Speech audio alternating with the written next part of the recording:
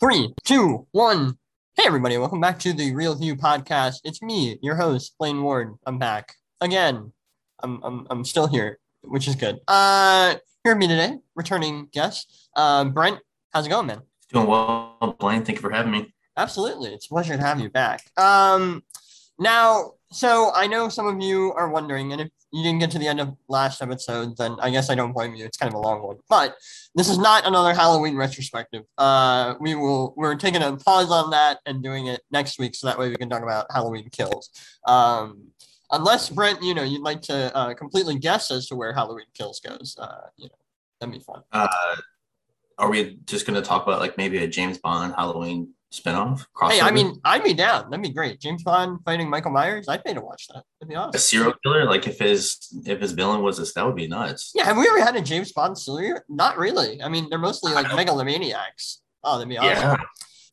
Yeah. So today we are talking Bond, James Bond, more specifically Daniel Craig. No Time to Die just came out this past weekend. This is his last journey as James Bond. This is his send off, his finale.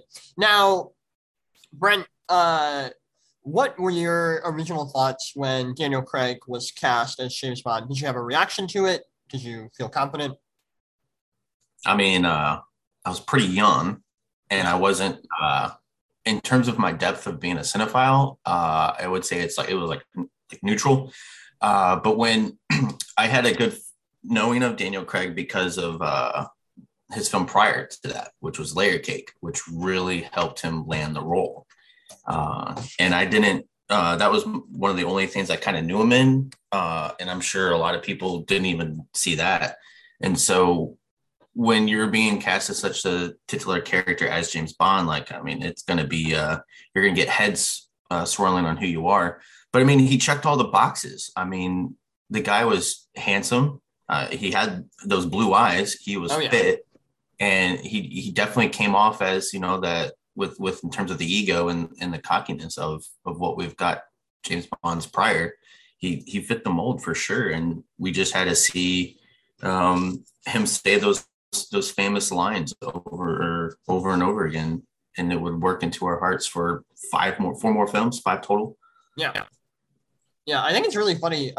This has been this has happened before. It'll probably happen again. But this is another case of, and I don't remember when he was cast. I was way too young. But apparently there was an outrage when he was cast because people were like, "Oh, James Bond's not blonde haired. Like, who's this guy?"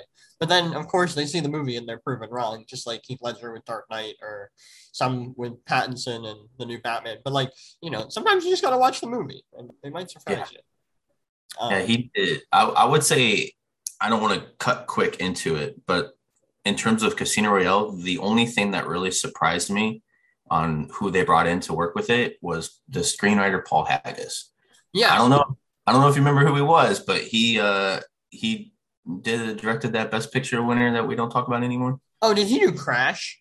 Yes. Oh no. During my rewatch, I saw that and I just I threw my hands up. I was like, I can't be seen liking Casino Royale. Oh boy. Oh gosh. So real quick before we jump into Casino Royale, I know you took upon yourself the very daunting task of watching all 25 at this point James Bond films. Now, would you say from where we are at right now that Craig was the best Bond over Connery? I would, yes, and I mean I think it's at the point where you're in a cliche of just saying that because that's who we grew up with. Right. But I mean, after watching all of the ones prior with, we quickly cut through with it, but I mean, Sean Connery, he definitely brought Bond from, to screen, or from book to screen, and did that very well. And I think at that time, no one else could have done it. And you then see Roger Moore, who, I wasn't a fan. I don't think it was on his part. It was more so just the films he was taking over in terms of like the villain's objective and some of the character decisions that Bond makes in that one. And then you go into with blank on his name. No, you had the guy from On Her Majesty. Oh, Lazenby. Yeah, George Lazenby. That one was, I didn't watch that one in the order. I waited till I was finished with Connery because I know he came back to do one more. So then I got to that one, Yeah. and I thought I enjoyed it for sure. It obviously plays well being just a singular Bond film. I think that's where its strength comes from. Um, Timothy Dalton, I think if you were to keep the franchise alive today, that's like, I mean, I don't want to say it today because there's just so many cast rumors out there, but he seems like a poor man Tom Hardy, like you can quickly pump it in there. I mean, he doesn't have they're mediocre, and I will say, like, in terms of uh the caveat in term with James Bond being such this sexual icon, it hasn't aged that good, especially like in Pierce Brosnan films. And then all the way going back to Sean Connery, I noticed one thing that was pretty interesting was like they all really end where they're with the Bond girl. Yeah, they're basically giving the innuendo that they're about to have sex. Right. But yet with Daniel Craig's Bonds, they don't really end on that note. Like they do a really well job at like at ending the film and giving you, I guess you could say, just the proper conclusion. Because I mean, we've heard it before. Some of those James Bond movies don't age well, but Right.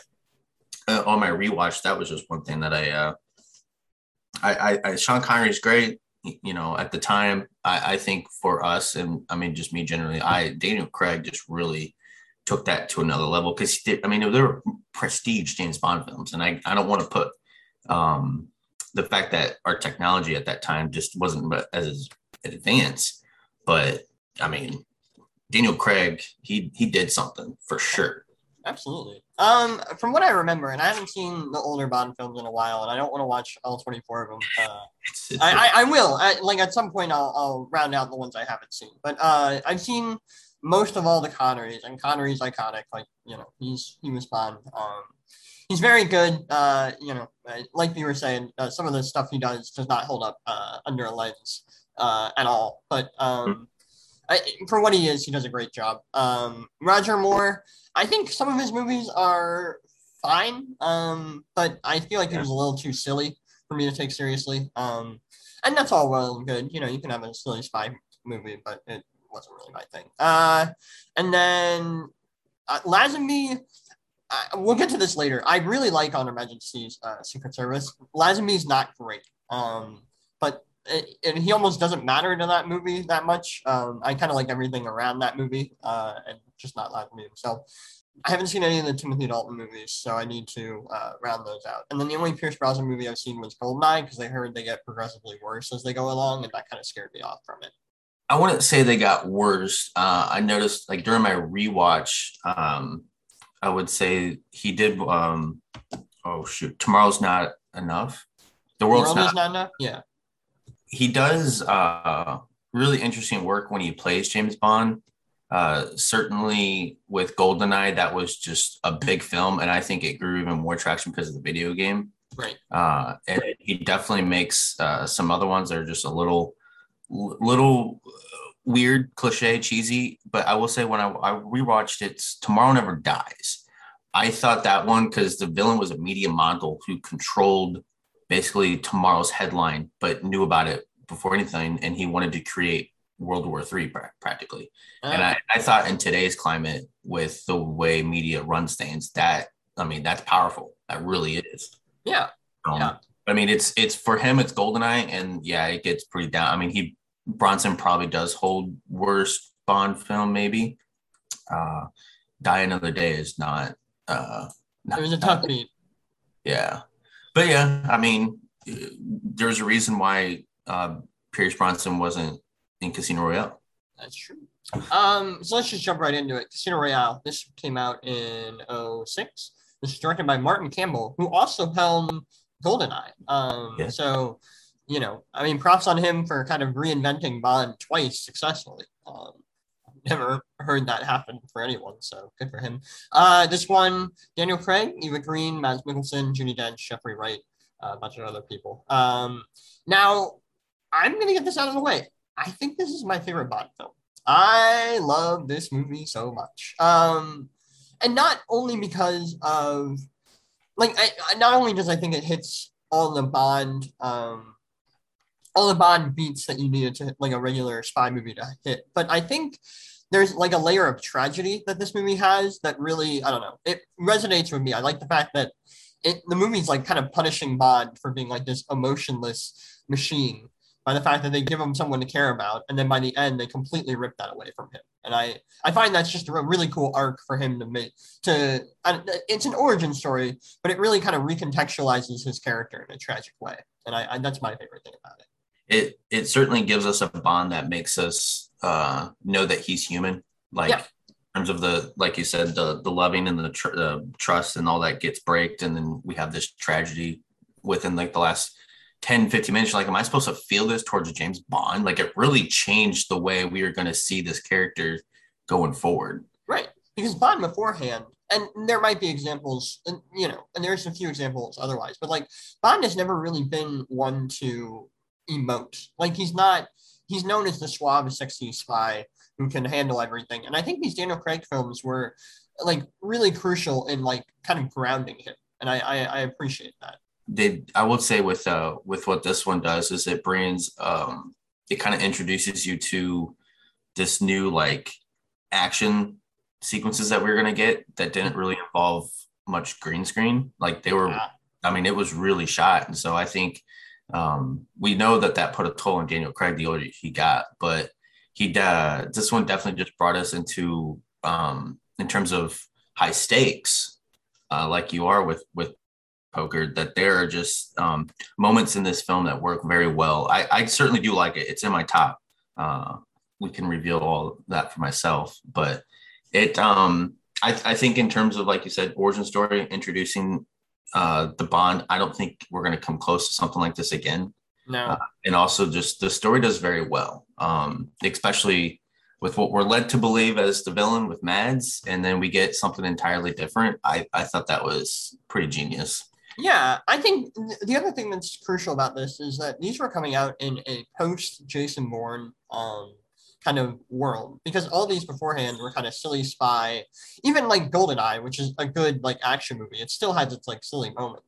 And then Jason Bourne kind of came in and kind of like I was saying, kind of grounded the spy game. And so there's kind of a question of, all right, is James Bond outdated? Like, what do we do with this? And I think Casino Royale kind of took the Batman Begins approach, where it's like, all right, we're gonna make this an origin story. We're gonna make it gritty. Like, we're kind of gonna make this like a Bond for the modern ages. And I think they did a really good job with that. Like you were saying, the action sequences of this are nuts. There's not a lot of them.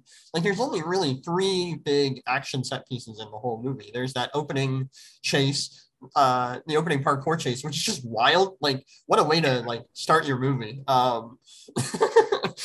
just sat down and like you just set the popcorn down because of the trailers, and now you're gonna go back to it because this is just adrenaline. Yeah, because you're like, all right, it's got a cool like black and white opening sequence that kind of establishes Bond's double status. Really cool. What are your thoughts on the song? Do you like the Chris Cornell song? Yeah, I mean it's not terrible. I think when you're talking about the songs that open in Daniel Craig's Bond films, there's just basically tier 1, and then you have tier 2 with the other ones. And I think when I was watching it, rewatching it on this watch, the Chris Cornell just like the name popped into me a lot sooner and more understanding. But it's a good song, but I mean it's just not my favorite. Yeah, that's fair. But anyways, like I was saying, like the fact that there's only like, we have the opening parkour chase, we've got the airport kind of, there's a bomb about to go off, he's got to stop it, and then basically like the finale in Venice, like that's pretty much the only big 3 like action set pieces we have. The rest of it's like, a poker game, and like you said, you get that, and you get a fight down the stairwell. Right, exactly. Yeah. It definitely in terms of scale. Yeah. And I think I know Bond always gets a budget, but I think they did a pretty well job at spending what they were wanting. Cause I mean, Bond films travel. They definitely, they get that shot on location part right. And I think that this one does a really well job at, we are leaving out one scene. I don't know if we're gonna get to it now, but the nutsack torture scene. I feel. Oh yeah, let's talk about the nutsack torture. Before. Is this the most brutal PG-13 torture scene in a movie?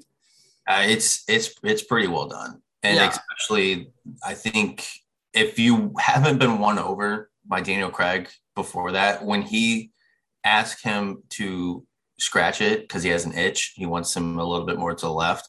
Yeah, I mean that's hilarious.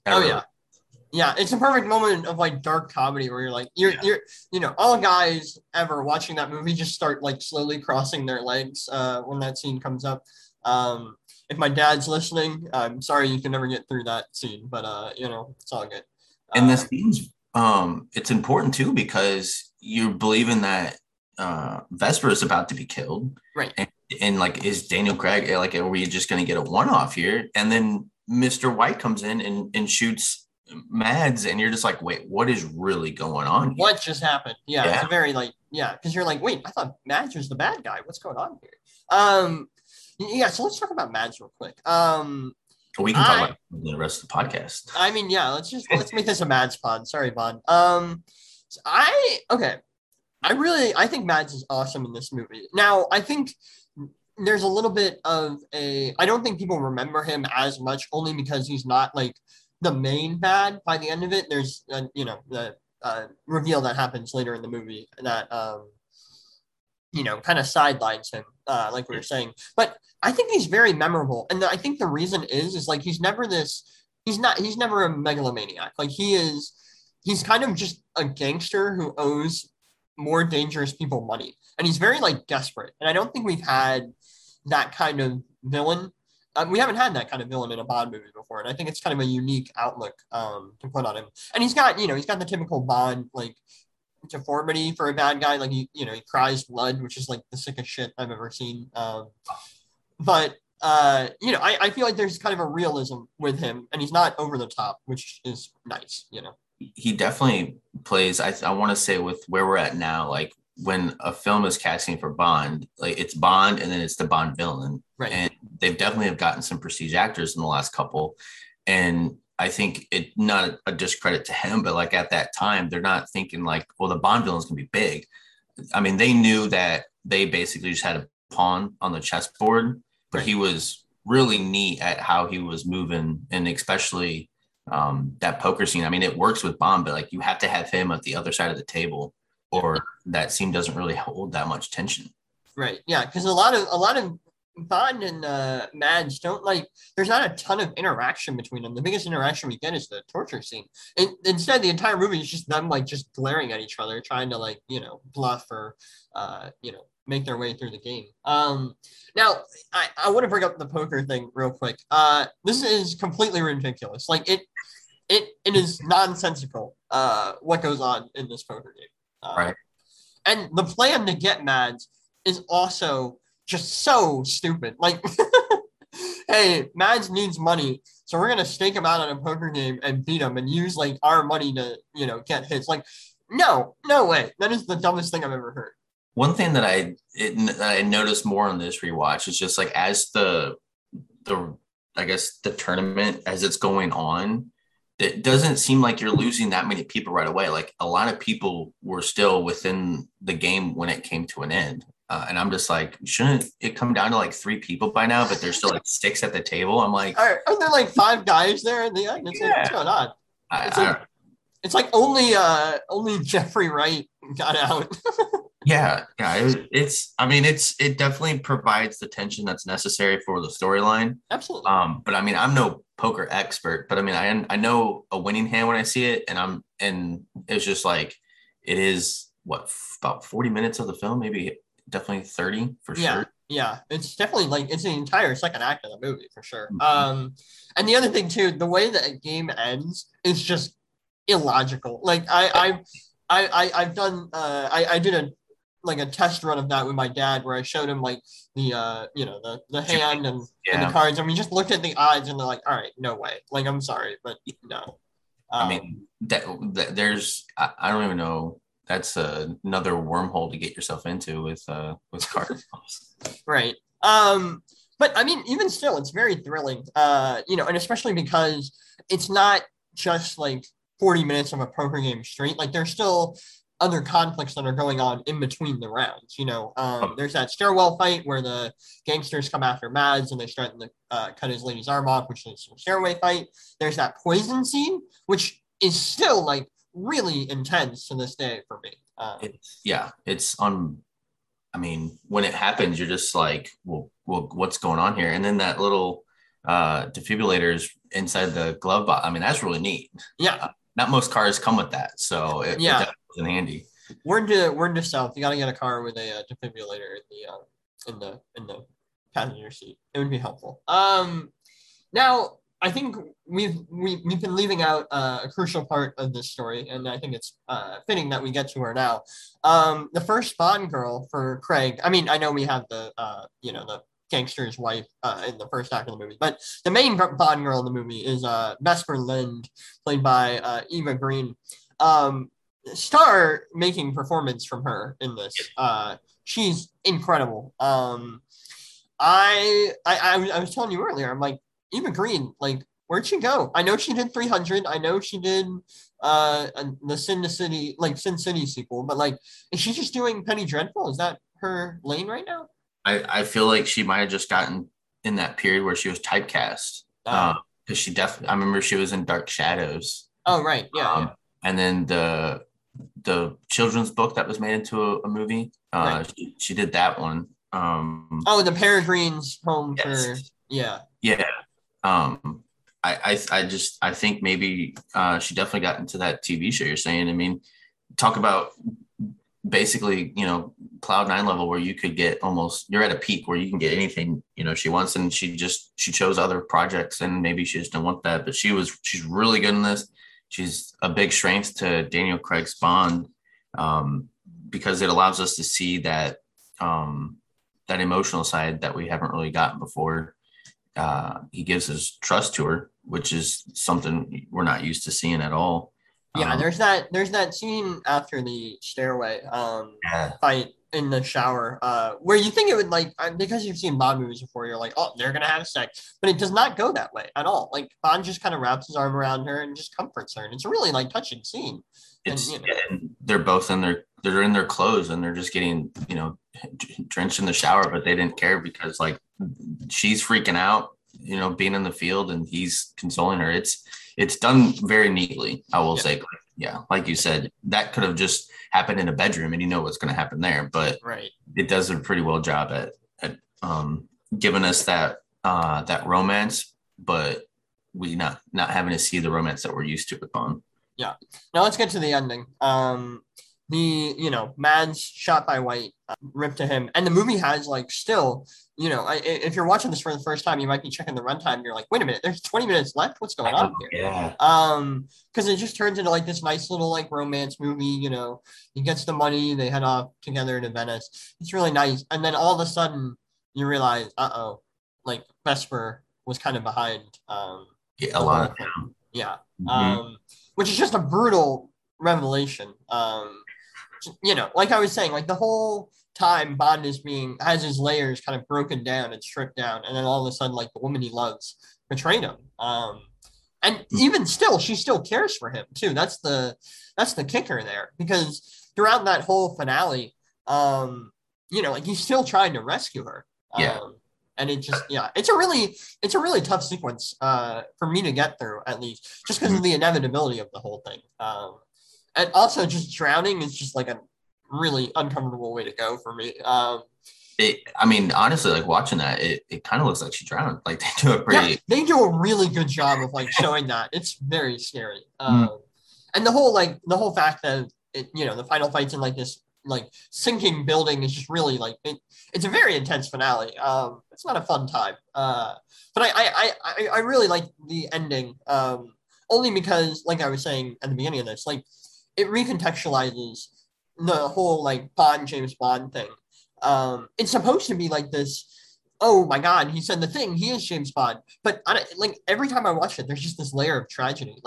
He's not, at least in that point of the story, he's not going to let himself be broken down again. And I don't know, I like that aspect to it. And I think what they do a really well job at giving us this broken trust by Vesper is we haven't talked about her yet, but M, played by Judi Dench, Right. she basically, is letting Craig know that like this is the job, but also at the same time, like to not get your hands too dirty where she has to clean all this stuff up. That becomes a very interesting focal point in later films. But I think this shows us like the start of their relationship and how strong it's going to get. And it's just, I mean, I definitely, like you said, the ending is really well done. And when he gets to Mr. Wyatt at the end and he says shockingly, like, which is probably the best part that's written in it, was the name's Bond, James Bond. Like they saved that for the last line. And then the script, like that part was just really, talk about getting your audience into it. Oh, yeah. And especially the fact that they hold out on the score until that scene, too. Mm-hmm. Like, the score never does the whole James Bond theme until that scene. Yes. And then, it's basically like you're saying, the origin story where, you're not identifying yourself as James Bond until you know that you have to be him. And I think that is well, because it does a pretty good job of making you think that this guy's going to sail off into the sunset. Right. And then pulls the rug out from under you. Yeah. All right. Well. All right, so next up, we have Quantum of Solace. This came out in, I believe, 2008, so 2 years after Casino Royale. It's directed by Mark Forster, who, looking at his directorial thing, World War Z, Stranger Than Fiction, Christopher Robin, Monsters Ball. So he's got a good filmography there. So Daniel Craig's back. Olga Kurylenko is the Bond girl. Matthew Almeric plays the bad guy. Judi Dench is back. Jeffrey Wright's back. David Harbour, shockingly, is in this. I didn't remember that he was in there. So I'm just going to cut to the chase here. So this is a divisive Bond movie for most people. Some people are on the side of it's not good. Some people are on the side of it's underrated. Where do you fall?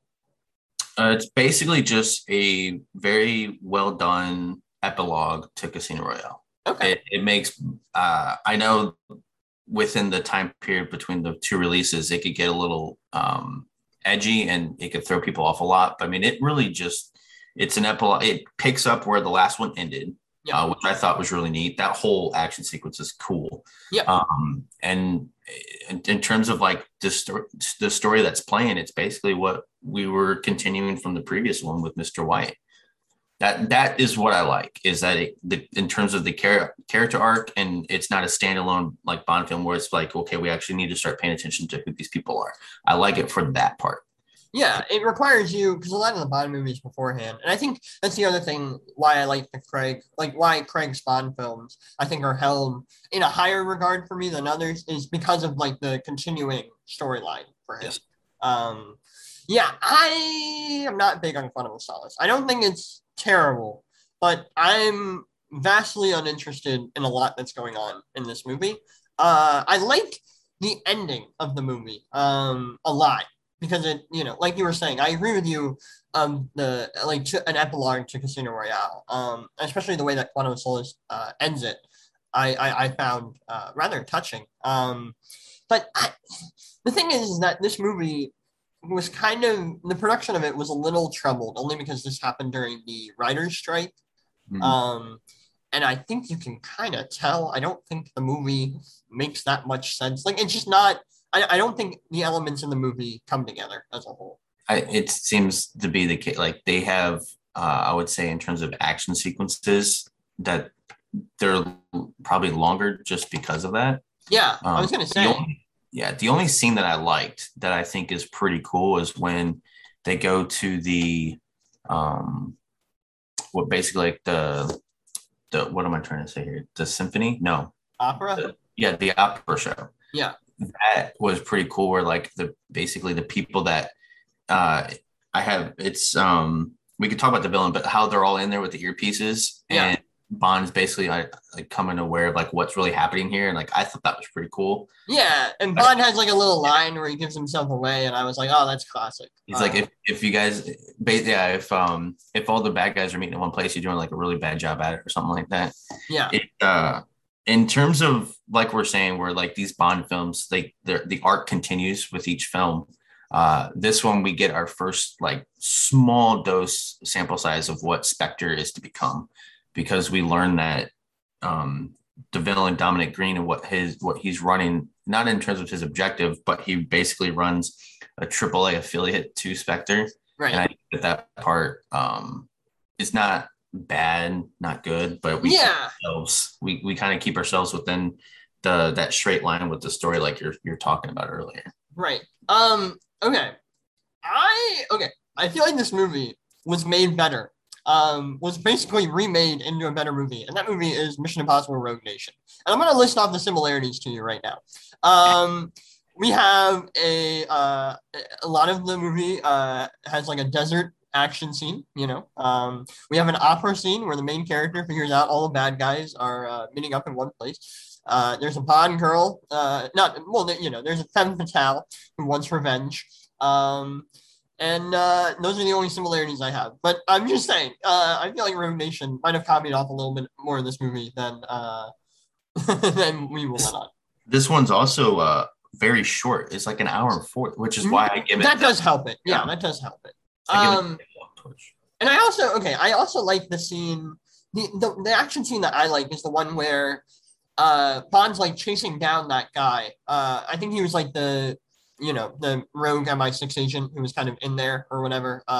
In the beginning, yes. Yeah, in the beginning. And like there's kind of a foot chase, and eventually it ends up there's like scaffolding and like this, almost like arena looking thing. I like that scene. I think that's I would agree, because the way he's swinging and he's trying to reach for the gun. Yeah. The guy's climbing, and then when he grabs it and he turns and then we are introduced to the opening credits, I would agree that part is really, really cool, because the airplane, when that's basically crashing, like you're just kind of, what's happening here. Right. And it's just really dragging that scene on. Yeah. Yeah, I think it's just, I find that moment, it's a cool action beat. What are your thoughts on the Bond girl in this movie? They're not really romantically related. There's a kiss at the end, but I feel like that they kind of just put that in there. But I think her name's Camille. What are your thoughts on her? I mean, I feel like she has her own agendas, and I think it's more so like she's hopping on to Bond to get to her objective. Right. I mean, it's because it's interesting when they first meet, like Bond is basically acting like he's this other guy that she's taking. But since she learns that that's not the case because she was the target, and Bond's like, well, he's not doing that. But I mean, she does, a decent job. I think we're in the same part with the previous one. Was like, you expect her to go on and do a lot of work, and she really hasn't. Yeah. I know more people are probably familiar with her today because of a film that came out in the summer. I won't address, but I think you could have expected her to have a pretty big career after this too. But it's just, Bond girls, they have boxes they check, and they just wanted to kind of cover that. She's very pretty. I'll give that. And in terms of the acting part that comes after it, I mean, I don't know. The movie has its weak parts. I wouldn't say it all hits onto her, because they also have Gemma Atherton. Yeah. And that part where she's covered in oil, like she was drowned in oil, like that part was intense. Yeah. We obviously don't see it, but like that quick shot of her just on the bed, I was like, that's insane. Yeah, it's pretty haunting. I agree. It in terms of like, what they do with the Bond girls in this film, it's not the best for sure. Yeah, at least they give Camille like some sort of agency. Like at least she's not like head over heels for Bond in a ridiculous way. They kind of leave that to Gemma Arterton's character, which is semi-amusing. I don't know how well that holds up under a lens, but I found it was kind of funny. I don't know. I think a lot of my issues kind of lie on like. I agree as an epilogue to Casino Royale. I think emotionally there's something there. But like the villain, Matthew Almeric, who plays, I think the bad guy's name is like Green or something, who owns this like oil company.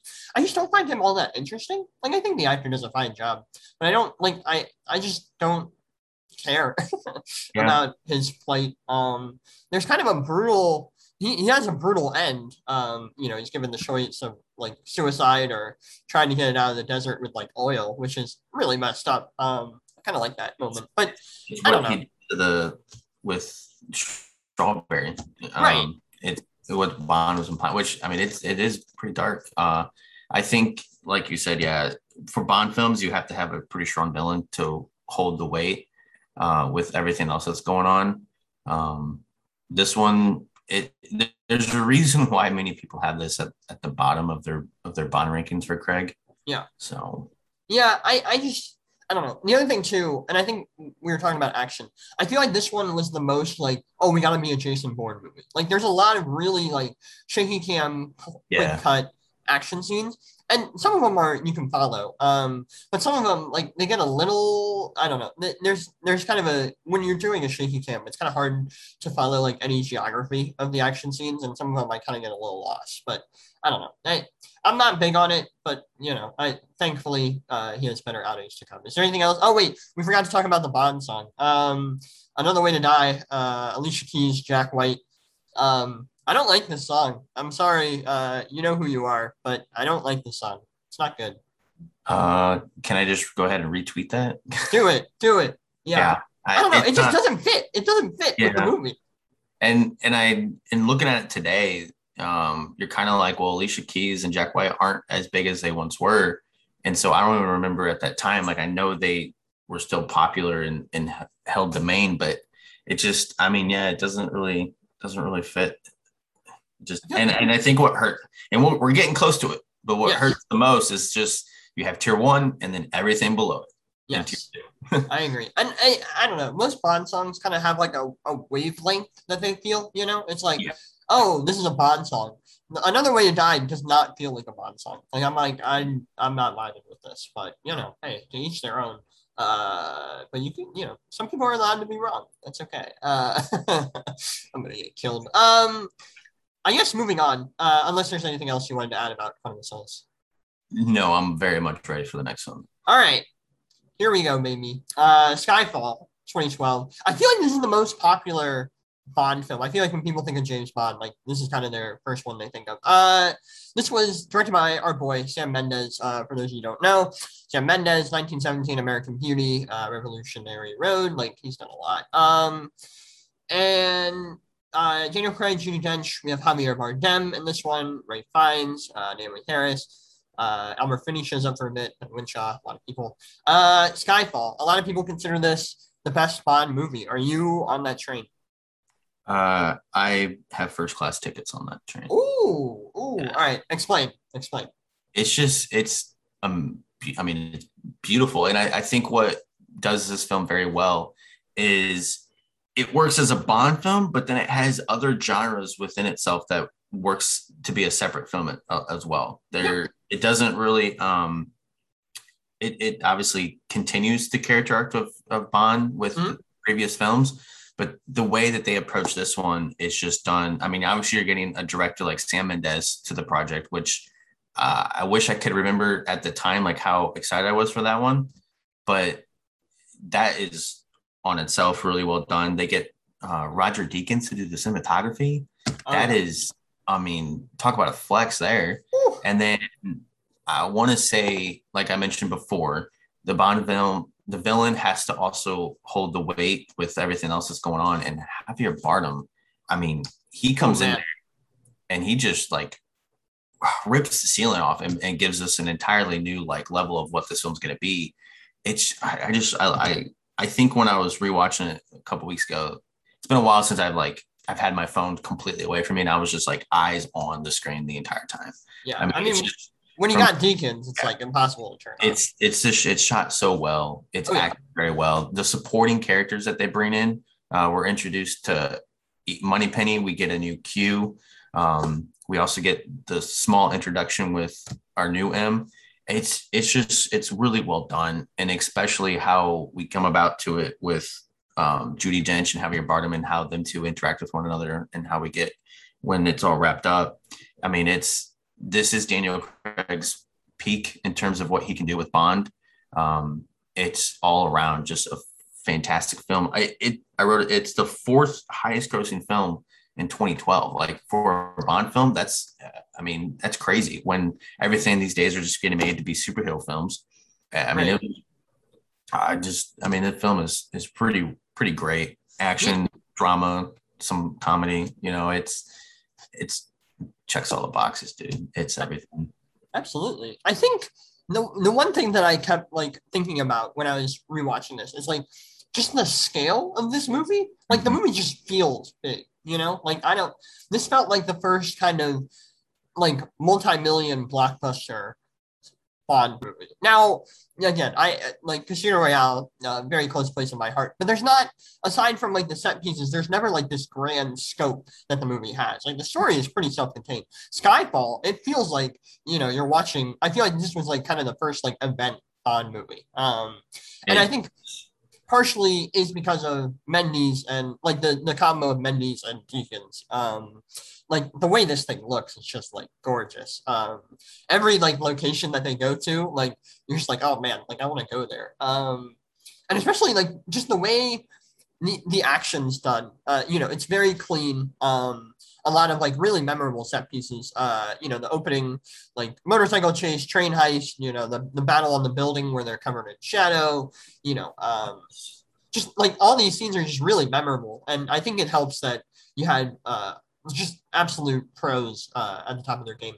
The other reason I think this works so well is because of like the three-pronged approach to like Daniel Craig, Judi Dench, and Javier Bardem. Like the main kind of almost Shakespearean drama between the three is just really, really fascinating. And like this entire movie is basically like a character piece for M, who we've yeah. never, with the history of M in the Bond franchise, like we've never had. M's only ever been in there for like maybe I want to say like 10 to 15 minutes, like max. Yeah, she hardly gets screen time. I mean, she was first introduced in Goldeneye with Pierce Brosnan, Right. and within those films alone, like she really didn't have much screen time. And with this one, like we mentioned, with the end of Casino Royale, we're basically given that these two with 007 and M, like their relationship is very strong. Yeah. And especially when we get to the point where Bond is enjoying death and he sees that MI6 has been bombed, like he comes back and the first thing he does when he gets back is, he goes to M. Like they have this, we're going to get into it, but that whole mother son kind of plot line with how they handle and operate with one another, it's done very well and deservingly for Judi Dench because she was great in this film. Absolutely. Before we get into things, let's bring up the Bond song. This was Adele. Now, At her peak, I feel like this song fucking rules. this is the tier one I've been talking about. Yeah, like I feel like most people can agree this is like maybe the best Bond song. Like I this is in my Spotify playlist routinely. Like as soon as this song comes on, I'm like, oh man, I'm in. Like it's definitely workout playlist. I mean, it fits the mold for everything. It's very well done and deserving to win best song at the Oscars, a category that is very weak. It's just, I mean, I remember when I first heard it, I'm just like, this is, and even the animation with the opening credits and how this ties into all of it.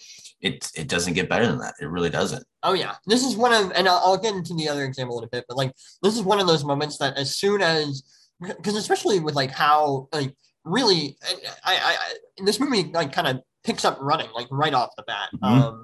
That train fight is just really exciting, and the whole like dilemma of Moneypenny having to like she's got kind of a dirty shot, and like she doesn't really know if she can take out the baddie that Bond's got.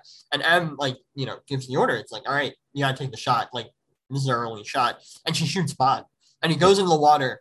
And the movie, like, the horns just come crashing in. And you're just like, oh shit. Like, oh man, this is what it is. Like, it's going down. Really good feeling there with that. It's definitely, and unfortunately, we haven't really had much Adele since this. I know. I think that's why this keeps holding on, is because it's one of the best we've had. Absolutely. Now I guess we should probably just get into the kind of main. I want to talk about the main like emotional relationship of the movie, which is this again, like kind of this three-way. Not really, but the relationship between M and the villain Silva.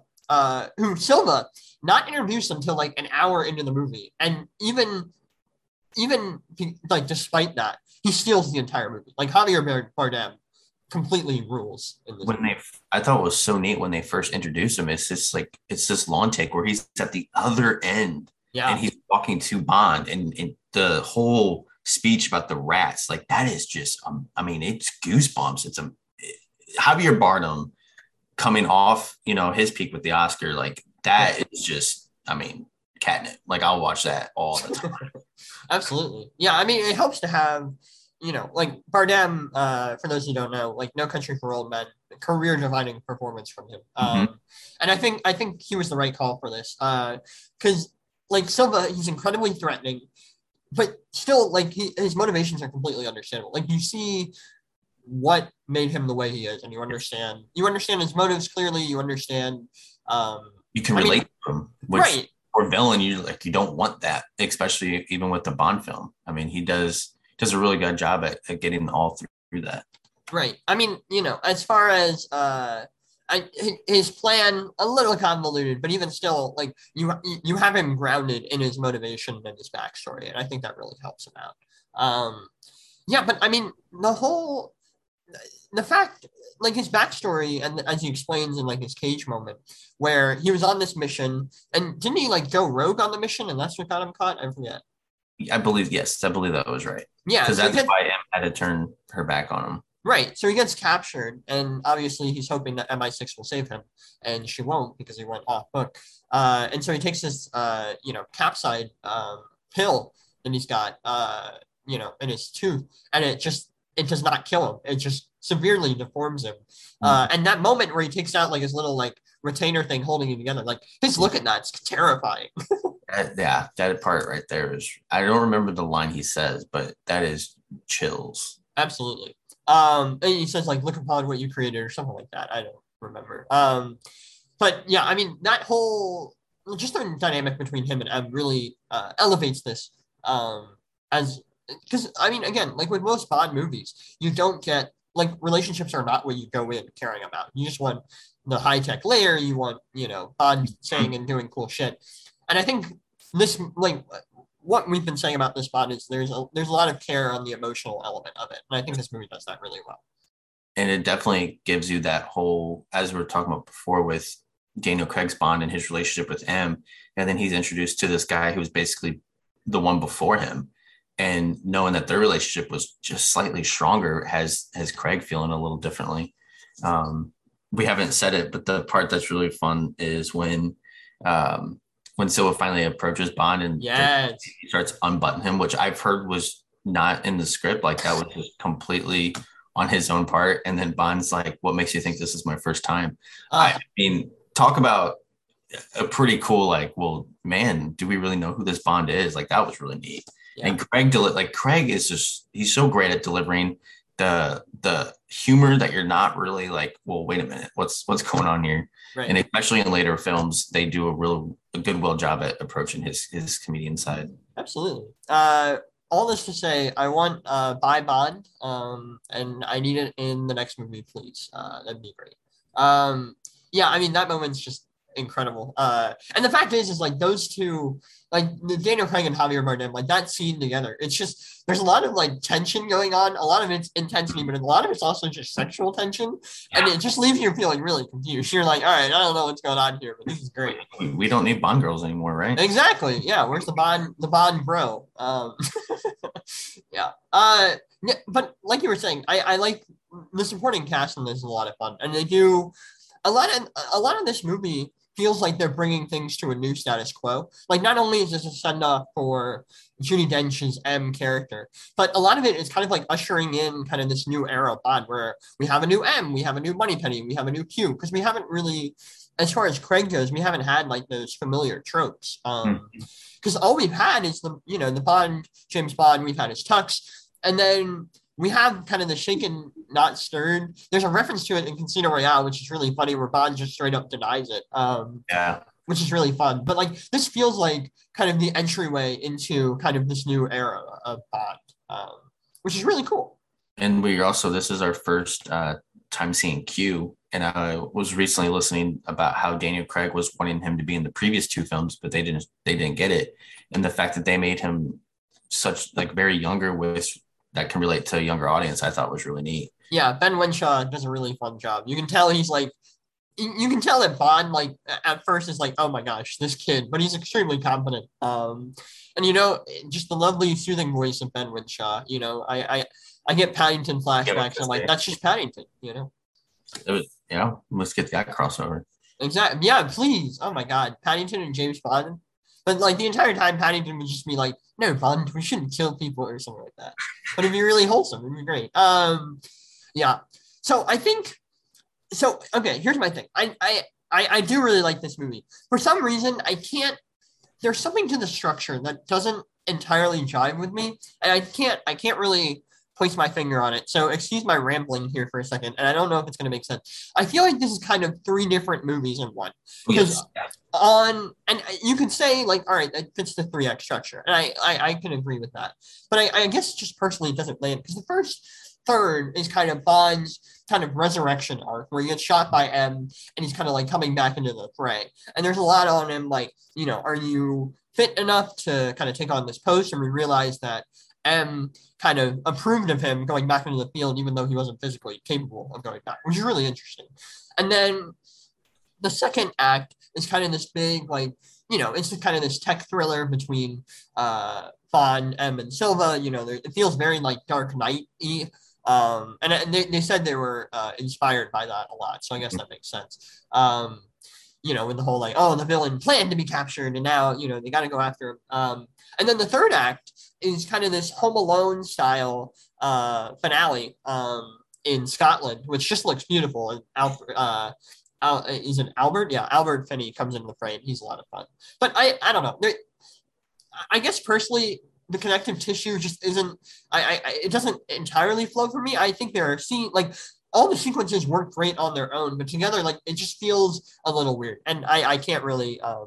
I think it's a personal thing. I can't really defend myself from it. So. Well, I think in terms of because that third act could have taken place anywhere.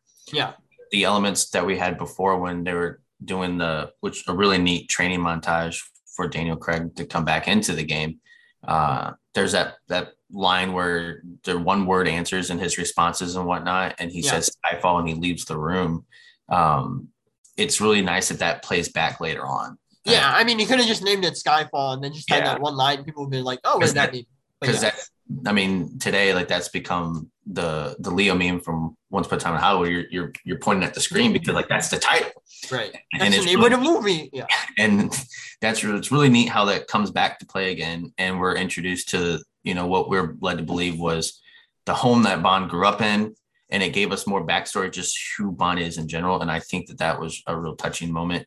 Absolutely. One thing that I noticed when I was looking at with the gamekeeper Kincaid that was played by the late Albert Finney, they wanted Sean Connery. Which, I know. How do you feel about that? I mean, I've heard all this time about the James Bond codename theory stuff, and that really would have been like, wait a minute, what's going on here? I think at this time though, Sean Connery probably didn't look that well. Yeah. And Albert Finney he does really well in the role. It doesn't need to do a much, but he does a pretty great job. Yeah. I'm fine with it not happening. I think I'm okay with it not happening. I feel like it would have been really distracting, and especially in that moment, like you kind of need to care about the stakes that are going on instead of, hey, look, it's Sean Connery. Do they it's know a cool that idea. He was Bond and that he's Bond now? Right, like, exactly. Mm-hmm. I don't know. That could have been a team up of No Way Home proportions, but they also, with that last act though too, it definitely gives Deacon the most of his power as well. Absolutely. At that point, the darkness that comes at the end, but then the lighting on the fire, like they do a really well job at just not making that whole final scene really dark and you can't see anything. Yeah. And so they do a pretty cool job. And I just love the confronting at the end with Silva going to M and basically like, we can do it together. And I'm just like, well, it plays a part well. I enjoyed the structure of all of it. There are probably some parts in the beginning where you can kind of, in terms of keeping it a straight line, you can eliminate some stuff. Yeah. But how they got to it and knowing that like Silva wanted to be captured so he can be taken there, like I think all of it just plays a really good part. Right. And also like Silva kind of wins too. Like, M dies at the end of this thing. Yeah. So he succeeds, which is cool. I was gonna say like people like we love seeing stuff like that where like the villain basically, he gets what he wants, and I think what we're left with is a bigger understanding of like Craig, because I can't remember, but that line that M gives, the last one, like, I didn't choose wrong, I believe what she says to Bond, which I think is very wholesome in its own part, and it gives Judi Dench a very heartfelt exit and for what she's done. Absolutely. Yeah, she's phenomenal in this movie. She's very witty. She's very but you can see like she's so like stone faced like on the exterior, but I think it's her eyes. Like there's something behind her eyes, especially in the interrogation scene with Silva. Like you can see that he's digging. Like she's digging at her, but she's not gonna let him see that. I really like that moment. Yeah, she's awesome. It's like I said, I mean, it does very well in terms of being the best Bond film. Yeah. I think it also, you can kind of eliminate like if you don't have that 007 aspect to it, and it's just a spy in this world where, gets shot to death, runs through the whole thing where he's coming back, and then his boss, like a person that his boss betrayed, is coming after them. Like, I think that part works really well. Like, I mean, that's a really good point. Yeah. It's just it's done pretty neatly. I don't, and like we mentioned before, they have that Shakespeare lineage to it all, and I think it's done very well. And the acting is just, I mean, it doesn't get any better than that. It really doesn't. I mean, everyone in this movie is on fire. Yeah, and then you're getting one of the best directors in the game, and also probably the best cinematographer out there. It's everything at the peak of what you want for James Bond, and it's also, I believe this was the 50th anniversary. Yeah. So even in terms of the knowledge and the awareness of like the awareness, and this is how it got to be so big because of all that. It's just, I mean, this is very much my favorite Bond film, and the peak of where we're at, and where we go to next is definitely interesting. I think we should just get into Spectre. So Spectre 2015. This was 3 years after Skyfall. Sam Mendes back in the chair. No Deakins, but they got Hoyte van Hoytema, who did Interstellar, Her, Dunkirk, Tenet, Ad Astra. So really good cinematography. Yeah. Like honestly, if you can't get Deakins, like that's a good choice for them to get. So a lot of the same players behind the scenes are coming back for this one. Same writing crew.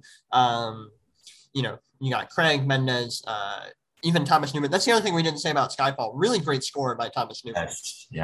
In that. So in this one, we've got Daniel Craig, Naomi Harris, Ben Winshaw, Ralph Fiennes return. Introducing, we have Christoph Waltz, Léa Seydoux, Monica Bellucci, Dave Bautista, Andrew Scott.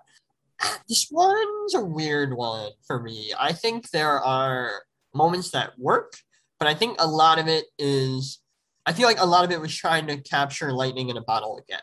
I don't think that everyone knew, I don't think that they intended to make this movie be as dull as it was, but I find this movie like, I don't know, I just don't find it all that interesting. Weird. At least with Quantum of Solace, like, it's only an hour 40. But with this, it's almost 2 hours and 30 minutes. And there's not, like, there's a couple action sequences in here, and there's a couple scenes that I like, but I don't know. The end just doesn't justify the journey, at least for me. What I had with Skyfall in terms of the multiple genres working, that could work on its own and works all well together. With this one, when they're trying to do the action and the drama, there are parts where it just stretches too long. Yeah. I enjoy the film in terms of what it means for Craig and his character arc, because there are points that come from this one. And in people that are familiar with the Bond franchise, Spectre is a big criminal network. And so like you seeing them on the screen, like not hiding it in the title and just basically showing what it is. I think people are probably just expecting more from it. I can understand the hatred behind it. I don't hate it as much. It's grown on me through watches.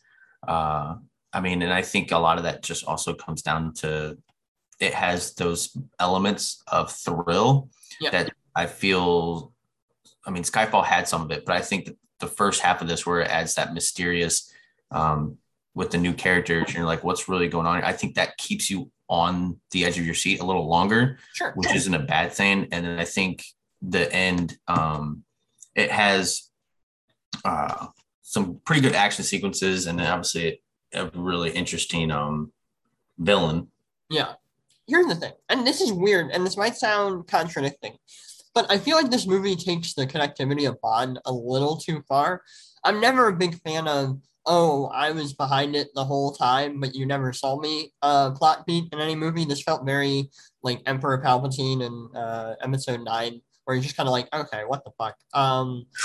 But I like, and I also just feel like Christoph Waltz is a bit underutilized in this. And I love Christoph Waltz, and he, I a lot of stuff I've seen him in, he's phenomenal in, but I don't know if like people know how to utilize his talents, because obviously like Tarantino was the one who kind of put him on the spot with Bastards and Django, and I don't know if anyone has quite figured out like what to do with him after that, and it just leads to this like very strange performance from him, and I don't know. I don't know whether that was the direction or whether it was the writing or whether it was Waltz, but he just feels weird in this movie, and I don't know like why that is. Yeah, where we mentioned before with Quantum of Solace being the epilogue to Casino Royale, they definitely bring back some characters in Spectre, like Mr. White, and how that plays towards what Bond's doing throughout this film. Christoph Waltz, I mean, he revealing that he's basically like the puppet to James Bond. Right. It works, but some people can find the part where it's just like it's too much. Like this could have been a standalone Bond film. We could have had that. Yeah. Like I see what they're doing. I guess I just wish there was a little bit of like I wish they knew that they were building the Blofeld instead of, oh, let's just do a Spectre story, and then tie it in. I wish there was a little more like build up to that in other movies. And I understand like you can't, we're not all Kevin Feige. We can't connect the dots in earlier movies to this, but it feels a little like contrived, where it's like, all right, and he was behind it the whole time. This is the big bad. I'm like, yeah. The part that I really don't like is Andrew Scott's character as C. Oh my God, Jesus! Like that, yeah, because you have M and Q are working through with that one, and that's the only thing that I can't really get through. His stuff with M's really boring. Like it slows down the movie. Mm-hmm. Well, and it's led to believe that he's smarter than M, which I mean, you kind of want that in your writing, but then by the time it all plays out and you see that M is actually is smarter because of the whole gun situation, it's like, well, what were they doing waiting so long for this to be ended? To end that part of the story. That's the only thing I just really didn't like about the film. I thought the traveling and the location that we get to go with all these places is pretty neat. Yeah, absolutely. And we can the Bond girl. I know people are very in terms of indifferent on her with Leigh as Madeline Swan. I think she does. You get to you're obviously introduced to her in this one. You get familiar with who she is. It might be weak writing on some parts, but I think when we get into the next film, it pays off. Yeah, it's definitely one of those things where, and we'll get into No Time to Die in a second, but I think one of the things that helps is that it makes this movie look better with what they do with Craig and Lea Seydoux.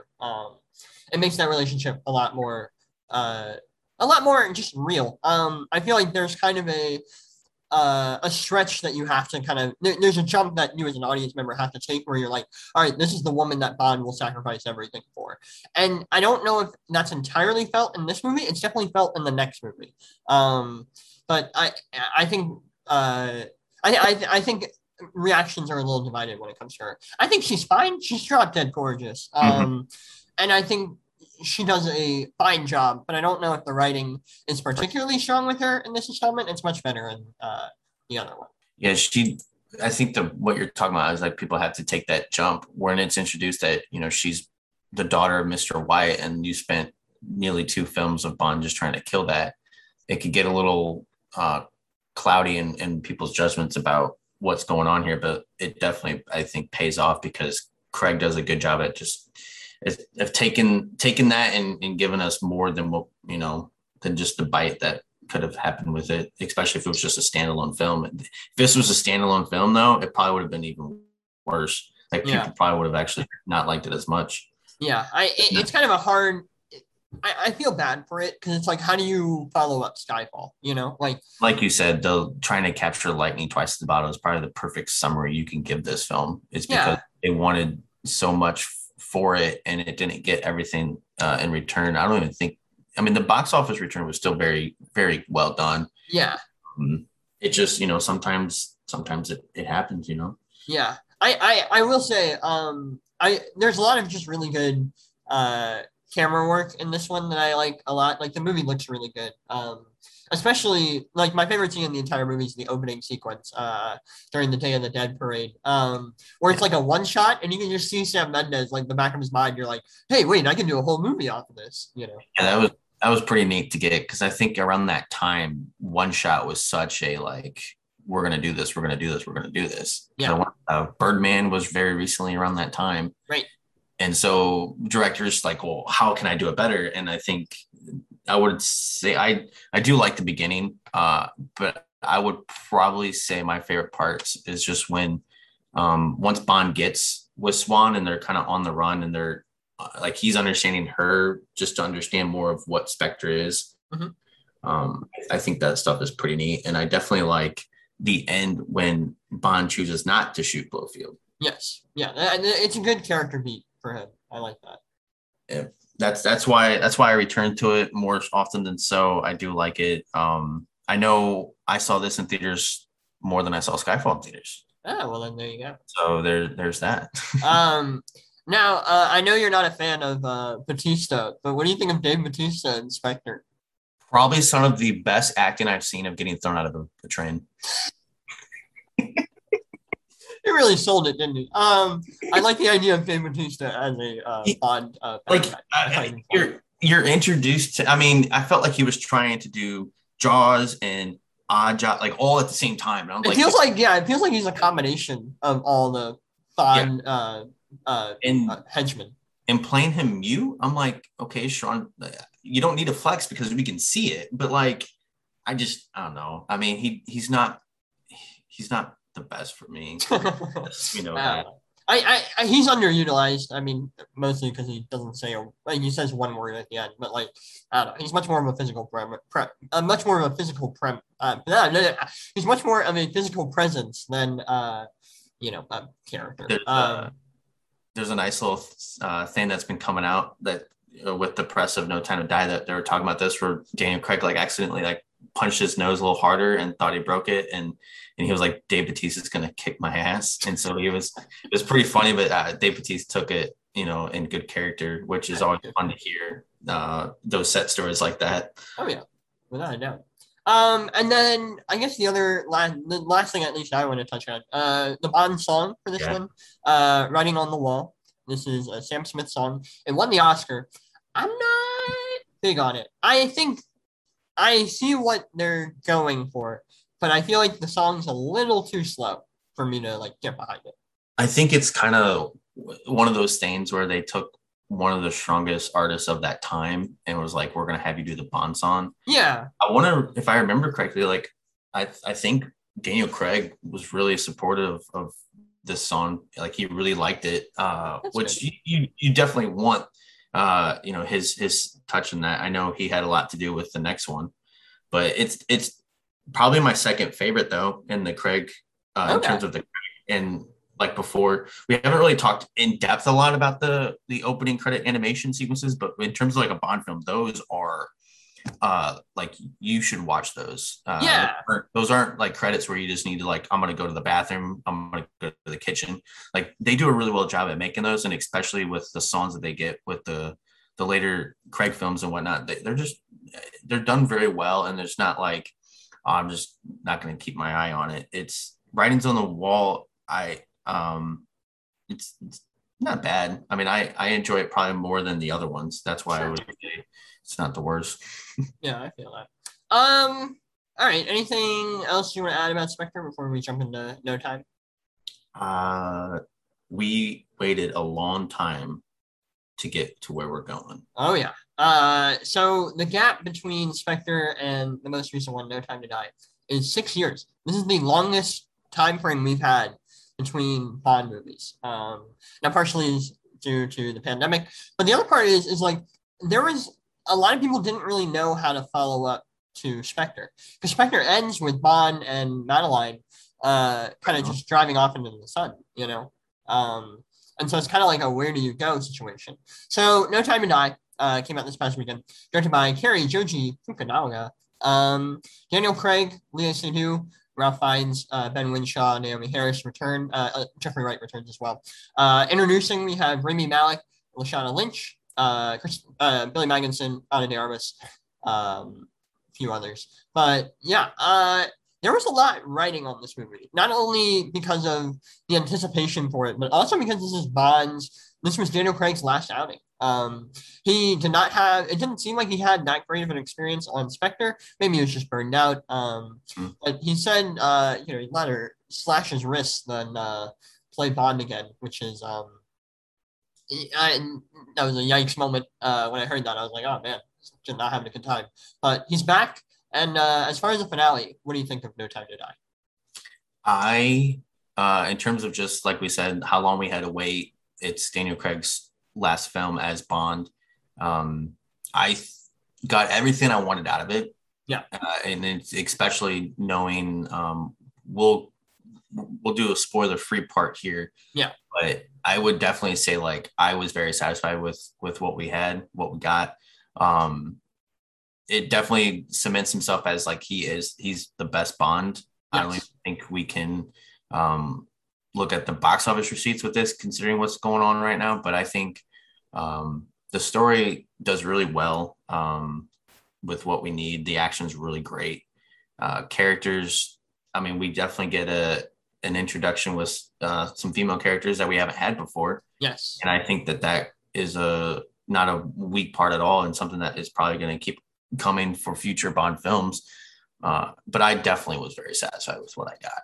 Yeah, this feels like the first Bond movie, and I like there are again, Casino Royale, love it. But I feel like this is the first Bond movie where all the female characters like have a bit of agency, and they're not just like sex objects, which is nice. Well, they had Phoebe Waller-Bridge do some of the screenplay, which is a job well done for sure. Absolutely. And you can tell. I feel like the Ana de Armas character had a lot of Phoebe Waller-Bridge antics to her. Yeah, I thoroughly enjoyed this. I want to rewatch it. But the thing that's incredible about this is that this is the longest Bond movie we have at the moment. This is a 2-hour, 43-minute movie.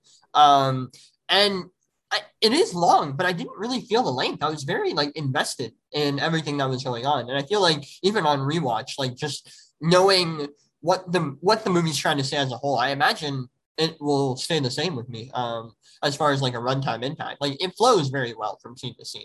I saw it Friday night and Saturday. So like it does a pretty good job at you don't feel the runtime. And you're just also enjoying you're enjoying the rewatch, you're enjoying it for the first time through it. Like I said, I had every good moment with it. Yeah. The other thing I'll say, spoiler free, is that I think again, the thing that we keep coming back to is like the emotional side of these movies kind of really elevates Craig's portrayal as Bond. And I think this movie kind of focuses on that, like kind of before everything else. And I don't know, it just makes there's just a lot of stakes to this. Not only, end of the world, but also just like on an emotional level, there's a lot of focus on kind of what this will mean for characters instead of what this will mean for the end of the world. And I think they do a really good job of just, I don't know, like the entire runtime of the movie, I just felt very invested in what was going to happen. And part of that is due to this being a finale. You don't really know what's going to happen, like how they're going to wrap this up. But on the other hand, like it's just a very exciting movie. All the action sequences are really well choreographed and pulled off. And like you were saying, like the story is just really well done, and it just keeps building and building and building until the finale where it all comes crashing down. I just think they had a really good handle on this, and Carrie did a great job just not only grounding it, but giving it in the grounding, and also gave it the big blockbuster scale that Skyfall had. This is like you're saying with this is probably the Bond film where we get the most human connection out of him. Yes, where we're not looking at him like he is a superhero. Like I think people can relate to decisions that are made, and that's why I probably give this film a higher rating than the others in previous installments. absolutely, without a doubt. I guess the last spoiler-free item, the Bond song. This was Billie Eilish, "No Time to Die." What were your thoughts on the Bond song here?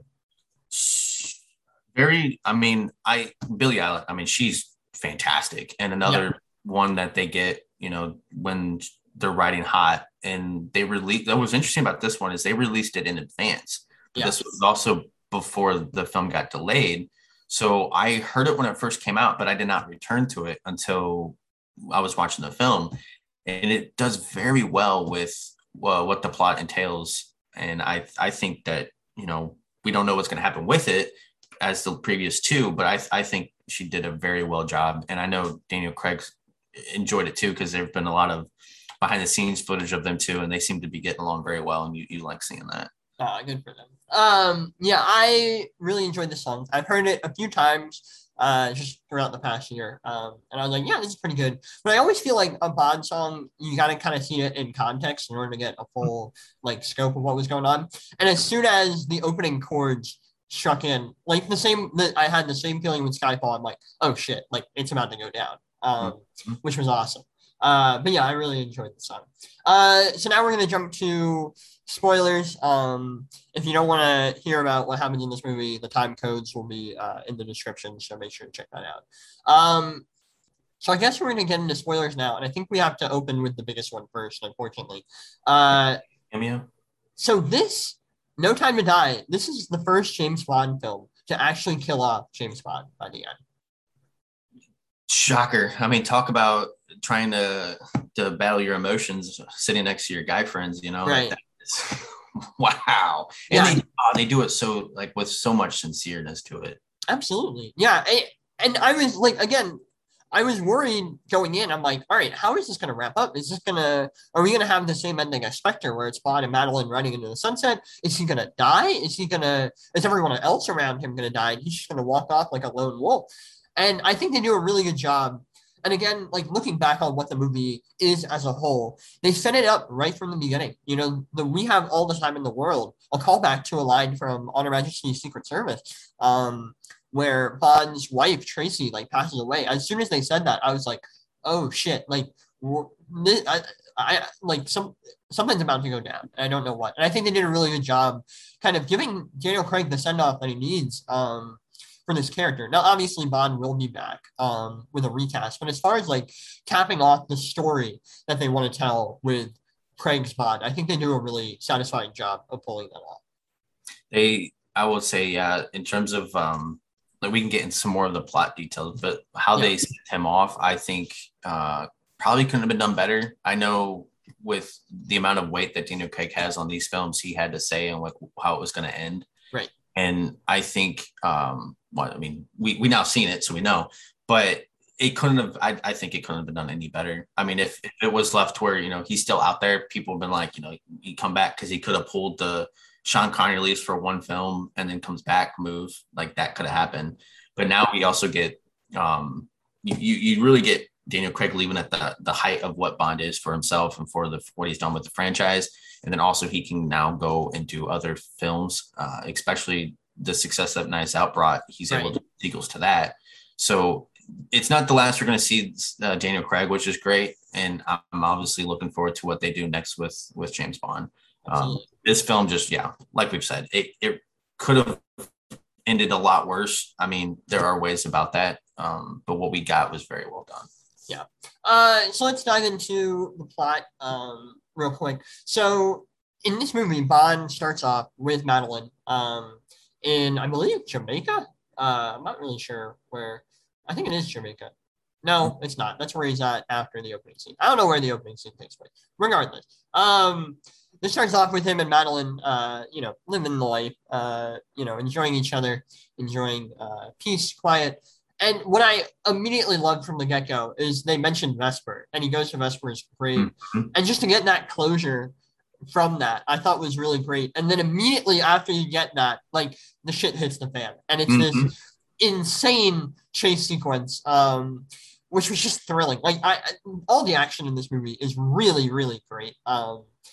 Not only as far as like a technical standpoint, but as far as like just an intensity standpoint, like I was just thrilled by everything that was going on. And also the achievement of, like, I mean, this stuff is very landable in ways. I Yeah, thought they did a fantastic job. absolutely. Yeah, I, I guess what I want to ask you is what you think of Rami Malek's villain. Now, what they do in this movie is they kind of ditch Spectre in a way where it's like, okay, people weren't really vibing with it. Let's get this out of the way. And now, like, Rami Malek was the one that took all the Spectre agents out. What were your thoughts on him? I think when looking at that, once again, you're getting a supporting actor who is at the top of their game, recently coming from an Oscar win himself. Right. And he, like, from what I've gathered and just in the two watches I've had, it doesn't seem like his villain Safin, like, he's coming after Bond. He just wanted to get Spectre out of the way so he can complete his objective. And by doing that, he eliminates Spectre, who Bond's been trying to go after for a long time. So that captures Bond's eye.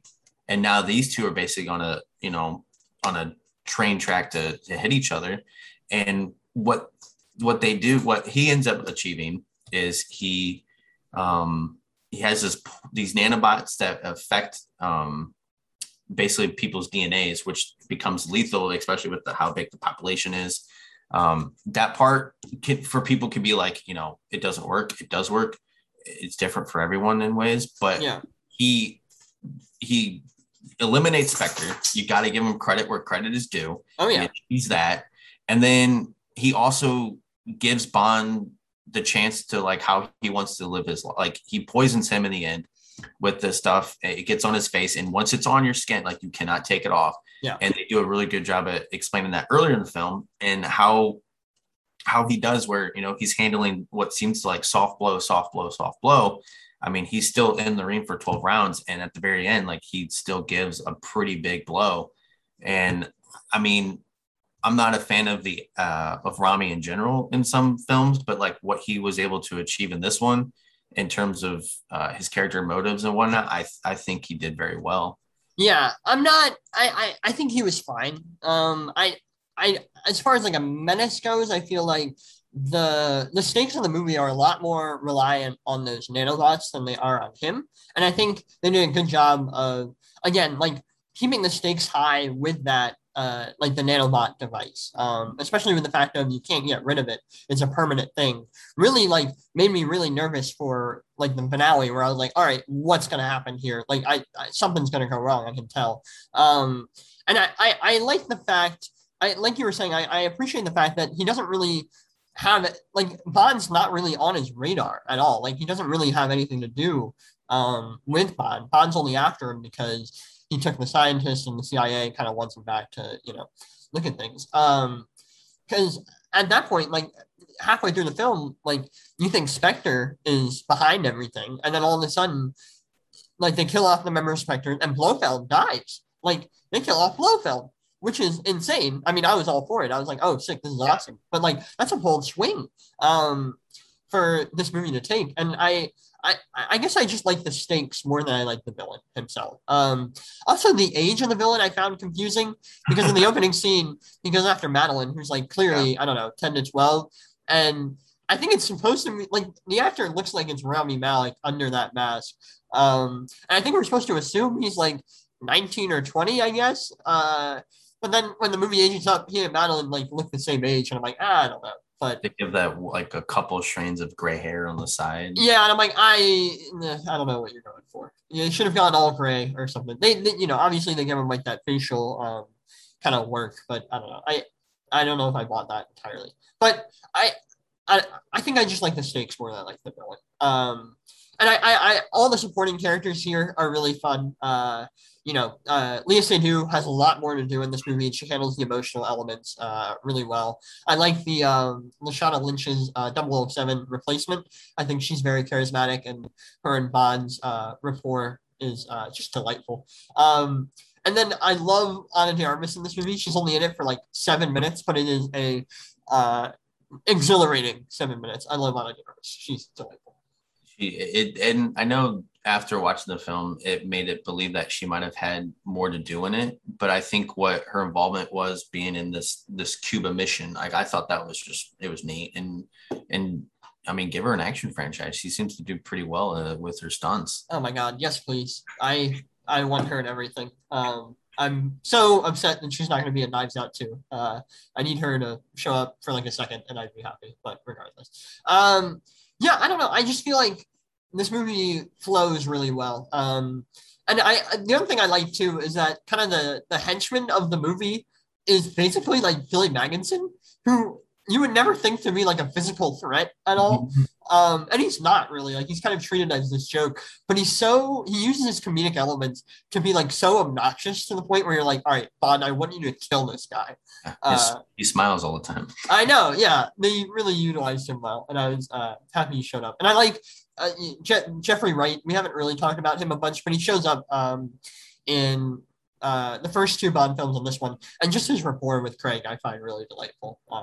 He kind of mentioned it later on in the film, like that was who he viewed as a brother, which, you know, going back and looking at it, you can kind of definitely see that they were really, they viewed each other as one another with what they needed when they needed to get it.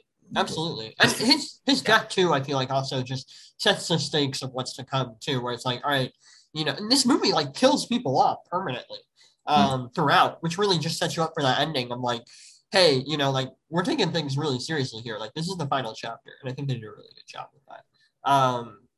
I guess I'm trying to figure what else to say about it. Like I was just really impressed with how this movie was presented. On an emotional level, on a filmmaking level, they had the cinematographer Linus Sandgren, who did most of Damien Chazelle's later work, La La Land and First Man. So this movie looks really, really great. It has some of the best shots, especially that last glimpse with Daniel Craig looking up in the sky. I mean, that if we were to do like a top 5 shots, or 10 within the Bond franchise for Craig, that one's definitely up there because they capture a lot within that one shot.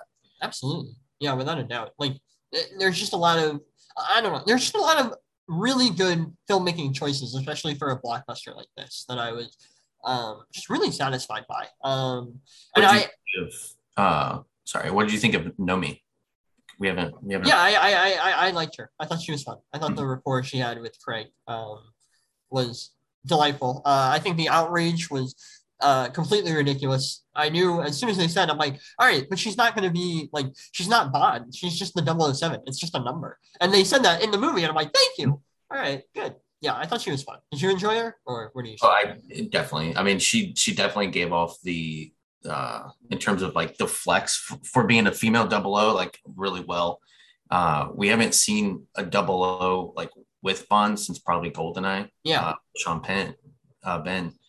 But this one, I think but she does a well job sharing the screen with Craig. And I think that is important for a film as what this stands on top of. Absolutely. And I think it's helpful that they have kind of like, they don't hate each other. There's a lot of like mutual respect, but a lot of it's just kind of them digging at each other, which is really funny. You know, the whole scene where Bond's reinstated as 007, or like there's kind of a confusion because both of them enter M's office at one point, and there's kind of a confusion as who he's addressing, and I thought all that stuff was really fun. Now, a quick aside, did you think they were going to make M like a bad guy in this movie? Because they seem to go that route. They almost seem to go that route at one point. It feels like it's hinted at it, and I think that was maybe another reason why Bond came out there, is because he wanted to know what the hell, because his relationship with Judi Dench's M is a lot different than this one. Yeah. And so I think what they were trying to go with this one is he created this bioweapon, and he didn't, like, he was holding on to it and kept experimenting on it, and it really backfired. And so he it would have been really interesting because this film, like we said, they've killed off people. They weren't, I mean, they've done things that Bond hasn't done before. Right. We haven't even got into uh, Dad Bond, but Dad Bond. it would have been interesting if they made M more of a villain. But I think how they did with him was pretty well done. Yeah. Let's get into Dad Bond. That's kind of the big point that I want to hit because that's the again, like we're discussing, the emotional crux of the movie is Bond's relationship with Madeline, and at the beginning of the movie, he kind of sends her away after this big action sequences because he thought that she kind of sold him out to Spectre, and you can understand where that's coming from because just like with Vesper, like he also broke down his barriers for her, and she betrayed him. So you can see like why he would have the reaction that he does. And so when she shows up later in the movie, it's kind of this big shock that she has this kid. And immediately, and I wish I had a subtitle machine when I saw the movie, and it wasn't working, so I didn't really catch it. But I didn't know if that was his kid or not. And I think they said something where, like, she said something to him where she's like, "Oh, the kid's, she's not yours," or something like that. And I was like, "Oh, okay, I guess that's what we're led to assume." But as the movie goes on, you start to realize you're like, "Oh, wait, it's Dad Bond. Like, Bond's a dad." They highlight the kid's eyes being as sharp blue as Daniel Craig's. Yeah. So even with her not saying it, I mean, you can kind of tell, right? Yeah. And even then, like, it adds to the stakes too, because the child is involved with a lot of like the finale. She's kind of the one being held hostage, and it just makes things really nerving, especially with the poison. I thought that Safin was gonna like inject the girl with like a Bond poison or something like that, and Bond would like hug the girl, and the girl would like touch him and kill him accidentally. I thought that was where it was gonna go. Thank God it didn't. But yeah, I don't know. I thought the choice to make Bond and Dad was a really good one, especially seeing as this is his last ride. The fact that he has a daughter to kind of carry on the generation, I thought was a good touch. It didn't. I know there've been people that have definitely given the backlash to the romance that they've given Craig in these last two Bond films. But I mean, I've been on board with it the whole way through. I completely agree. And I think the movie ends in a really satisfying way too. The whole I'm going to tell you about your father. His name was Bond, James Bond. I'm like, God damn it, that's a really good line. I was like, oh man, you're killing me here. You can't be mad at it. And then they're driving off in the sunset like that. I mean, it's full of emotion and human connection, and I think that that's why I probably enjoyed it a lot more than the added nature with Bond. Yeah, and it ends the story, and it doesn't give you the end of the credits says like a James Bond will return thing, but like this, it does not set up anything for any future stories. Like this is the end of the chapter, and I think they do a really good job just wrapping it up on a high note, and especially Craig. Like we were saying with Craig's Bond career as a whole, like there's been some ups and downs, but the fact that he's had more good movies than bad ones, I think is a testament to his Bond. He did a really good job with it. And one thing, because this film does a pretty good job at taking his overall arc, and obviously it closes it, but it shows the tragedy that he had, and in the moment of when he's deciding like how to accept his fate, choose his fate, and all that, he comes to terms of like, he has been very self-loathing, and he now has a chance to where he doesn't have to be like that, and he can choose to let go, and he knows what he's given. I noticed on my rewatch, there's a line that Safin says when you're first introduced to Rami Malek, and he talks about, I saved a life once, and it gave bigger impact to that person. And I think that might have been something you can see as when Craig is doing the same, where he's saving, not just the life of the world, but like his family. And I think that that's going to have the bigger impact than if he didn't do that. Absolutely. Yeah, without a doubt. Knowing that this was Craig's last film, and I think you can look at the real winner being from this one being Cary Joji Fukunaga. Yeah, I think he did a fantastic job, and he always seems to be the director that was like next in line for stuff. Yeah, I know he was close to doing the It reboot remake, right? And he's been a part of the True Detective franchise that I adore. Yeah. So seeing him get this chance on a scale, and like we're talking about, like with this blockbuster, I mean, he did a fantastic job. And I very much look forward to what he does next. And I think a lot of people will say the same. Absolutely, without a doubt. Yeah, he rules. And I'm very very happy that he was able to flex this hard and give us the finale we all want. Okay, so before we get to our last segment, I want to ask you, as a whole, now that we've seen 25 Bond movies, your top five Bond films. So I'll take a different approach to that question. What I'll do is, because I mean, I have the Craig films very easily in my top five. Okay. But what I'll do is like each Bond actor that has portrayed him, I'll just name a film that has and what I view as the best for that one. Okay. So with Craig, I would recommend Skyfall, or that's my overall number one. And then in terms of where we're at with Sean Connery, Goldfinger, Yep. I think that one is his best film. It's overall just a pretty cool spy mission. Yeah. Pierce Brosnan's Goldeneye, I recommend that one. That one, I think, in terms of what it did with the 90s and kind of rejuvenating the franchise, gave us kind of where we're at it now. Roger Moore, the Spy Who Loved Me. Yeah. That one was my favorite for Roger Moore. And I think I've heard pretty similar opinions on that one. Timothy Dalton, he only has two, so you can flip a coin on that. I like The Living Daylights a little better. License to Kill. So I would put that one in there, and then obviously with On Her Majesty's Service, that was the only one. Right. Yeah, you can't. Yeah, there's not a option. Definitely did, but I would check out those because you're gonna get one. You'll get a different view of James Bond by different actors and how they portrayed him, and in terms of the villains and the set pieces and the time that they're made, you'll get a different glimpse of like how we started and where we've come, and I think that's pretty neat. Yeah, I have to agree. I mean, my top five. I mean, a lot of them. I think 3 out of the 5 are the Casino Royale, Skyfall, No Time to Die. But I think Goldfinger is delightful camp. It is completely ridiculous, but as far as a Connery Bond movie goes, it's a lot of fun. And then I'm a big On Her Majesty's Secret Service. I feel like that movie's underrated. Kind of really tragic ending, which almost like might be the reason why I like it a lot. But also there's an action set piece on skis. And I feel like we need to have a lot more skiing action set pieces. Bring it back. We almost had one in Inception, and it didn't last that long. So if we learned anything, I want more ski action sequences. But yeah. So the last segment that I want to get to is now that Craig is gone, obviously they're going to have a new Bond. And I think you and I both come up with ideas on who we want to be Bond, director, villain. Like, what if you had to pitch another Bond, what would you go with? I know there have been. We didn't mention it before, but Henry Cavill was almost cast as Bond in Casino Royale, but he was too young. Yeah. And now today, like he's done work that, I mean, he's pretty good in that stuff. If I were to cast James Bond today, my favorite right now would be Richard Madden. Okay. Yeah.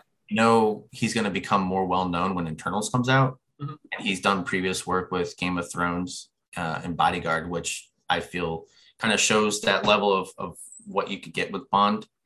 That to me is a personal favorite. I don't think there could be some wrong ones out there. I know there are betting odds, but for me personally, I've always backed that one up when I first saw the fan casting of it. Yeah, I think as far as what I want now, here's a question: do you think Hardy can do Bond? I mean, I think right now, if you're talking about Hardy, he would probably rather make 10 Venom films. Yeah, and I'd be there for all 10 of them. But I don't know. I keep thinking of like his role in Inception, where I'm like, he could probably pull it off, but I don't think he will. I think he's too dedicated to Venom. I agree with you on Cavill. Not only like Man from U.N.C.L.E. is pretty good, is a pretty good sense of what we'd be getting with Cavill Bond, and especially with his physicality in Mission Impossible Fallout. You get a lot of there's a lot of understanding on where to go. My pick would be Daniel Kaluuya as Bond. I don't know if he'd do it because I feel like he's a lot more focused on his projects that he's been picking have all been great. Like I have not seen a bad performance from that man. Queen and Slim a little iffy at points, but he's still phenomenal in that movie. But everything else, like Judas and the Black Messiah, Get Out, Widows, like he's phenomenal. He definitely has the build for it. I don't know. I there might be a bit of an backlash from racist pieces of shit, but I think Daniel Kaluuya would absolutely murder a Bond role. So I don't know. That's kind of I would agree. Yeah, and it seems like they're on a. They just keep always trying to get in terms of like mainstream like actors that are very well known. And right. when Craig was cast, like he wasn't that well known. So I think who they get today, they they'll spin around that area. Right. Now who would you like to see direct the Bond movie? I say keep it with Carey, man. I mean, Yeah. I think he did a great job, and I know he wanted to reboot it originally when Craig said that he was done. He wanted to kind of bring his own spin to it, and I think what better way than giving him the chance to end one and bring one back. Like I think that would be kind of cool. I agree. That'd be sick. I kind of want. I don't think he'll do it. But I kind of want Denis Villeneuve to take a Bond movie. I think he'd murder it, and I think it'd be great, and it would be like 3 hours long, but it'd be awesome. I don't know. I just feel like the sensibilities of that man. I know Nolan is like a pick for some people, but like Tenet was basically his Bond movie, so I don't need to see Nolan tackle Bond. Man, I don't need it. We've got Tenet. That's his Bond movie. I like that though. I mean, he can I mean, he hasn't. Tell me an L, because like I haven't seen an L. Right. He can do it. Same with Denis. Like they can both do it. Yeah. I mean, it'll be interesting to see where they take it. Do you have any opinions on like who should do a Bond song or play a Bond villain or anything like that? So I've written down I have a Bond villain and a Bond girl in mind. Okay. All right. Who do you got? So for Bond villain, I think it'd be really sick to see Oscar Isaac. Oh, I can see that now. Yeah, that'd be sick. I mean, one thing that like when I was kind of like diving deep into the Google research, there were like I was seeing some things of like bringing back the old Bond villains like Dr. No, right. Goldfinger, Jaws even, and I think it'd be really cool to kind of maybe just kind of like an Avengers style team up where like all the Bond villains get into one room would be funny. And in terms of Bond girl and sticking to the thing of like who's mainstream right now, who's probably going to just keep going up, Jodie Comer. Yes, absolutely. Free Guy. He's going to be in The Last Duel this weekend. I think she's displayed action, especially in her TV show Killing Eve. She could do a lot more things than just standing there looking pretty, Right. And I think from what we've learned with No Time to Die, that's the next approach with these Bond girls going forward. Yes, I agree. She's the best part of Free Guy by a mile. She's so charismatic in that movie. Do you have one in mind? Not particularly, unfortunately. I come to this a little unprepared. It seems like it's hard. A person that could do the Bond song. Not really. Like I know Radiohead submitted some songs for Spectre, and I think the idea for Radiohead to do a Bond song would be really cool. But I don't know. I'm unprepared. You just want Daniel Kaluuya. Yeah, exactly. I just want Daniel Kaluuya. For some reason, I think Kurt Russell would be a really funny bad guy. I don't know how they would make that work, but now that I've spoken it into existence, I think it'd be funny. I don't know. I just put Kurt Russell in everything. But yeah, I don't know. Maybe like, do you think Hugh Jackman's like too high profile to be a bad guy? Dude, I've been wanting to see him become another bad guy since he butchered Hook and Pan. Right. Yeah. I feel like he could do it. I feel like Jackman could be a good spot. And that's the best part is like everyone always sees him as a very winnable guy and someone you root for because he's Hugh Jackman. Right. I think that would be kind of cool. Yeah. Like, I'm not going to keep my eye on it. I'd watch it. And there have been worse. Exactly. And then I don't know. The first time when I think Bond girl, for some reason I'm thinking Anya Taylor-Joy, but I don't know if she's around Daniel Kaluuya's age. So, but as a kick-ass Bond co-star, maybe. But I don't know. That's kind of my wishful thinking. But it's what it is. But yeah, I'm excited to see where they take it. And there's a lot of different routes that they can go down. Hopefully they just have a clear vision on what they want this Bond to be. Try How something long, new, how long do you think we'll have to wait for it? 3 years minimum. Like MGM is going to lose money with this movie. Yeah. Because people, I think for the most part, people really enjoyed it. It's gotten a decent box office turnout, and it's gotten a pretty good critical response. But I think MGM is going to want to cast Bond. I think by either the end of 2022 or the beginning of 2023, we'll have figured out who the next Bond's going to be. I would agree. Yeah, they'll probably just kind of like drop it in how they do with like the Batman right. casting, but right, they just here you go. We'll know by this time next year, hopefully. Right. But yeah, I mean, there's a lot of different routes this can go down. Is there anything else you want to add about Bond, James Bond, before we wrap things up? I mean, if Daniel Craig's listening, appreciate all the hard work you put on that screen. There's no other actor out there who, when I see shirtless, makes me want to work out. True, man. That scene in Casino Royale, holy shit. I mean, I'm not kidding. Like, I look at myself, I'm like, I'm eating a bag of popcorn and this guy looks like this. Are you kidding me? He does a very great job with Bond. It's why I will always go back to his films and rewatch those. I think he was sensational. Absolutely. And he knows it. Oh yeah. Yeah. You would think he does. Yeah. Incredible Daniel Craig performance as Bond. One for the history books. So I'm excited to see what he does. I think that'll do it for this episode. Brent, thanks for coming on and talking Bond. I know this episode ran a little long, but it's always a pleasure.